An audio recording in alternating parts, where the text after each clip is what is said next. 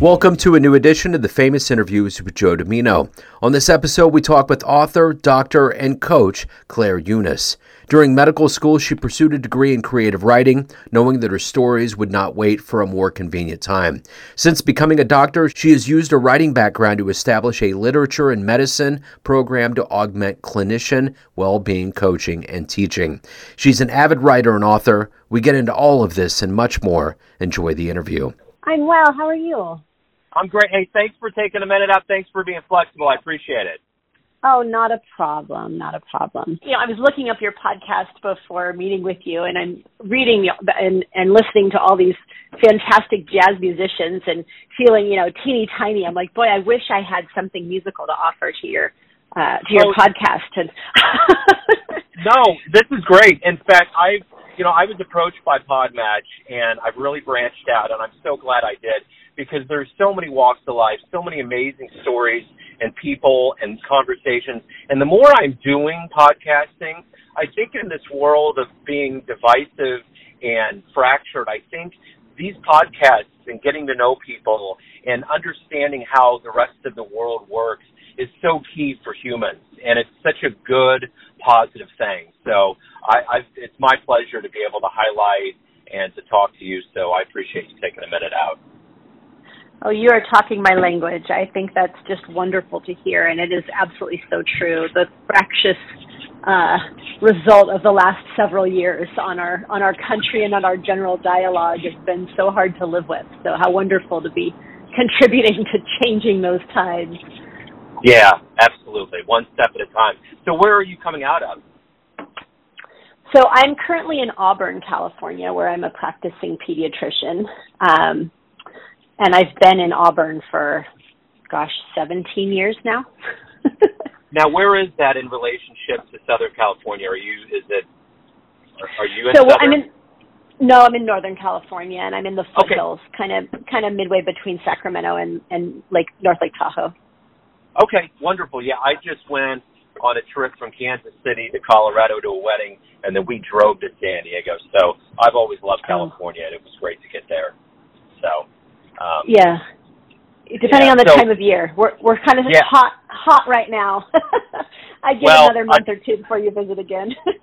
Well, I tell you what, we're used to it here. I'm part cat, so I don't mind the heat. When we hit the Colorado sign, it was 104 degrees without Oh my goodness! Yeah, without there being any fluctuation with environment and humidity. So once we got to California and San Diego, it was usually 70s to 80s. It was like a cold front came in. So absolutely, the coast is lovely. Good. That's a good choice. Yeah, for sure. So before we get into what you do as an author and clinician, I want to know, how did you survive COVID? What did that period of time do for you? So, my experience of COVID was a little bit different, I think, than many people's. Obviously, as a pediatrician, I continued to practice. We continued to see patients. We adjusted how we got people in and out of the building, so we made sure that we were really separating well patients from sick patients. We started doing telemedicine.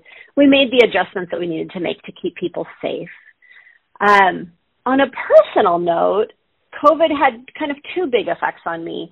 One was it actually affected some friendships, and that was really sort of an unexpected thing. But because it was so politicized and the healthcare response to it was so politicized, that as a doctor, I was seen as being squarely in one political camp by people who I'd been friends with for a decade. So there were some friendships lost, and there was a lot of hurt feeling over that. And also, it created space in my life. All the kid activities. I have two kids, and they were in a lot of activities. All the activities shut down, and we had a lot more time at home. And as soon as that space opened up, I knew what I wanted to do, and that was to finally finish this book and get it out into the world. So in a way, COVID had a really positive effect. In a way, it had a kind of negative effect and required a little bit of rethinking about not only my place in society as a doctor, but also, okay, how do we take this and try to create more understanding. Just like you were talking about what you're doing with podcasts and bringing different people's views into the world, it's so important that we actually are talking to one another. And the divisiveness of that early COVID time showed how very far we are from that ideal. Absolutely. So let's go back to your beginnings, where you were born and raised, and how you got this desire to be in medicine and ultimately become an author. So I grew up in Southern California. My father is a physician. I actually have always been an avid athlete, and what I originally wanted to do was go into physical therapy, and got a little nudge from my father to say, you know what, you could probably be a doctor, and you might really like being in charge of making diagnoses and deciding what treatment courses will be and so forth. And I was like, yeah, maybe I could do that. And so that kind of launched me. That was probably early high school, where I was starting to think that I would like to be a doctor. But I've also always been a writer. And, I think I started a journal when I was in first grade. I started writing songs. Thankfully, no one has heard me sing one because I have a terrible voice and probably zero musicality. But writing has always been a passion for me. So all through this, and even when I went to college, I majored in creative writing. I just never really thought I would write for a living. So I wrote for my joy, and I put myself on the track to becoming a doctor. So when you think about being a writer, what book did you read that really parted the curtains for you? One that you really loved and maybe you still come back to? Oh my gosh, that is so hard. I read a lot. And I read a lot back then. You're going to laugh, but what I remember reading and rereading and loving was actually like Shel Silverstein books. No, those are wonderful. Well, they're musical, right? So, I mean, I love the musicality of poetry, or at least of the kind of poetry I could digest as a young person. That's wonderful. What about music? Was there an album? Was there musical inspirations that really you kind of returned to? I think I really glommed onto lyrics. So what I remember from my early years and, middle school, junior high school is I would just be fascinated by song lyrics, and I would really kind of geek out on how the meaning behind a song could be reflected in the music that was going along with those lyrics. So I think even then I was focusing on the language piece of it, and how the music supported it, of course. So who have been mentors or role models for you in your life? There have been several. Early on, I think the first person who got me interested in medicine was actually my physical therapist. I haven't thought about him in a long time, but I was a basketball player, softball player, skier, horseback rider, and I was having knee pain, and I didn't want to give up any of my activities, and having someone who really sort of put the power in my hands to rehab and get back to it, that impressed me early on. So in terms of like who sort of first ignited that interest in being able to help people help themselves, help people find and retain their health, I would have to name him. His name was Joe, Joe Baumgartner, actually. Gosh, I haven't thought about him in a lot of years. I had a creative writing teacher in high school who I just absolutely loved, and unfortunately she has since passed away, who was also a role model for me. In college, I had a career, I don't know if I call him, he was my thesis advisor, and he also sort of was a great person to just sound things off. His name was Terry Osborne, and that was at Dartmouth College. My dad, of course, is a role model.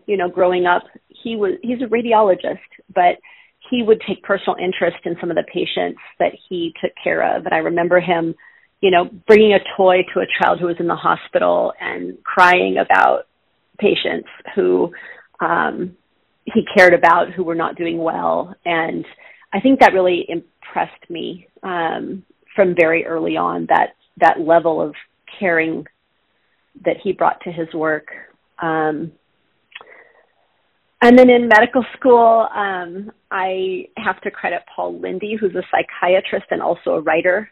And I found him at a time that I was really feeling like I needed to write about the experiences I was having in medical school. And I was having a little bit of a crisis of conscience here, a little bit of like, is it, am I neglecting some side of myself by dedicating myself to medicine? And to find someone else who was a doctor writer was fantastic. So I've been really fortunate along the way. There are several people who have kind of appeared at the right moment to encourage me to pursue both things, to pursue both my desire to be of service and help other people and my innate need to write about it and communicate about it as well.